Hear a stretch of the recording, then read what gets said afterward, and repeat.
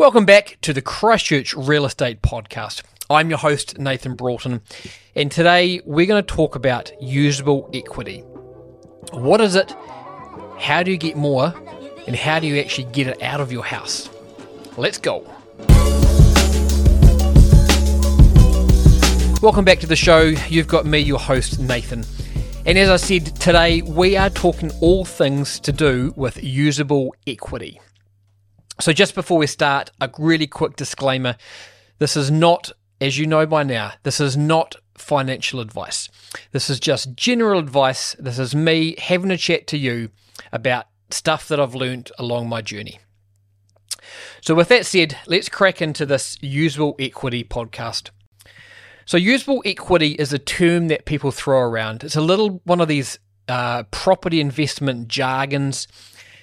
A lot of people sort of nod and smile and you think they know what you're talking about.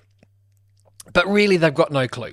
So today, I'm going to unpack what is usable equity, how do you access it from in your house, and how do you get more of it? So let's start at the top. What is usable equity? So to understand that, you've actually got to know what is equity. So equity is the difference between the value of the property and what the mortgage is. So let's say the property was worth $800,000.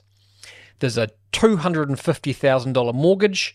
So your equity in that property is $550,000. For a percentage, you're looking at 31% loan to value, which is pretty good. If you're in this position of $250,000 mortgage and an $800,000 property, you're doing pretty well. So good job. But that $550,000 of equity, you can't use that. You can't go out and spend it. So let's go down the next level. So you know equity, let's go usable equity. So usable equity is the portion of your equity that you can use. I mean, it's pretty self-explanatory. So this is part of it where you can borrow against that. You can literally pull it out as cash.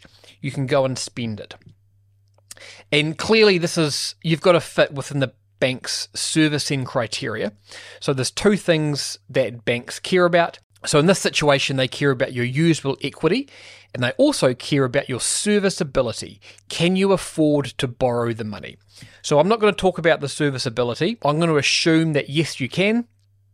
For the example for this podcast, we're just talking about the usable equity aspect of it. So usable equity, it's a formula. So I've actually created a really easy formula that you can download, useableequity.co.nz. Jump on, you can download the Google Sheet, you can play around with it. There's up to 5 different properties you can put in, owner-occupier, and 4 rental properties. So useableequity.co.nz. Have a look, let me know what you think. Okay, so how do we work out usable equity? Well, as I said, it's a formula. It's slightly different if it's an owner-occupier or a new build to an existing property. So I'm going to run through both of them with all the figures and the data that you need. So the example I started with, the value of the house is $800,000. So for the owner-occupier or the new build, you've got to multiply that by 0.8 or 80%. So this is how much the bank will lend you on a new build or your owner-occupier house. So 800,000 times 80% or 0.8 is 640,000. And from that, you've got to subtract your current mortgage. So in this case, it's 250,000. So the formula is the value of the property, 800,000 times 0.8 or 80% equals 640,000 minus your current mortgage of 250,000 leaves you your usable equity of $390,000. Cool. Let's flick over to that as an existing rental property. The formula is the same, you're just going to swap out one number. So with the existing property currently, so we're in August 2023, the bank will lend you 65% of the value of a property.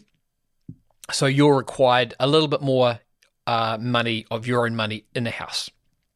So the formula goes $800,000 of value times 0.65 or 65% equals $520,000 less your current mortgage, which in this case is $250,000, leaves you your usable equity of $270,000.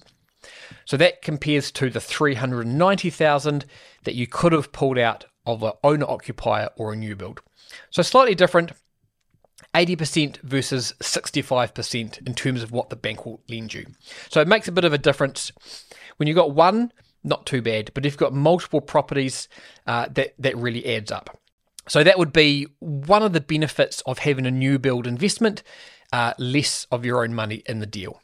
But this, for me, I talk about this all the time.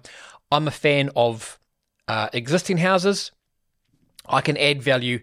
So now you know what the usable equity is, how you've worked it out. How do you actually get that out of the property? So in this situation, let's use the existing property as an example. You've got $270,000 of usable equity sitting in your property, locked up. How do you get that out? So first of all, go and talk to a mortgage advisor. They're going to give you the tips and the tricks how to do this properly. But a real simple way to look at it is there's two options here. You can either try and get that money out as cash or a revolving credit. So you go to your bank and say, look, I want to use this money. Here's my application. I want to apply to get it. And you can essentially use that as a big overdraft. So you can take that $270,000 and go and spend it as you will. I would be saying you should be spending that on a deposit for another property. And in that situation, you can go off to a separate bank, so what's called split banking. So you may have heard that term. This is a really smart way to run your property portfolio, different properties with different banks. But again, we're not getting into that today. The other way to do it is you go to the bank and say, hey, I've got $270,000 of usable equity. I would like to go and buy another property, and I'm going to borrow against that 270, and you'll give me a loan for the new property. So that's keeping your lending at the same bank. Not as good, but potentially easier to do. So everyone's situation's a little bit different. I would be going split banking is a better way to do it. There's a lot of reasons why. I'll touch on that on a different podcast. But as I said, first up, go and see a mortgage advisor. They're going to give you the best advice. They can look at your situation and you can figure out what's going to work best for you. We've figured out what is usable equity. I've told you how you can access it. So let's talk about how you get more of it. Given that it's a formula, there's two ways to get more usable equity. You want to increase the value of your house, or you want to decrease your mortgage. And I would say do both. That's going to get you twice as far, twice as fast. So I talk about the many ways you can add value to a property. So there's a bunch of ways you can add value to your property. You can add in a bedroom, you can do a renovation. Just waiting, like time, your property will increase in value over time, which is a slow way and not the best way to do it. So whatever way you want to do, you want to get a registered valuation of the new value you can take to the bank and show them that now your property is worth more. And again, ways to pay down your mortgage. So this is essentially just tipping more money into it. You could carve off the back of your section, subdivide it, sell that, take that off your mortgage. There's a few ways to do this, but essentially to get more usable equity, you want to increase the value and you want to decrease your mortgage. So those two things going hand in hand are going to increase your usable equity and allow you to use that to buy more property. So hopefully that clears that up for you. We're going to wrap that up there. Useableequity.co.nz. Have a look, download the free calculator. You can put in your figures and your numbers. Thanks again for listening. We really appreciate you listening to our podcast. We would love a review, a 5-star review, or leave a comment below. If you're on Spotify or if you're on Apple Podcasts, we appreciate you. We thank you for listening, and we'll see you next time. Bye.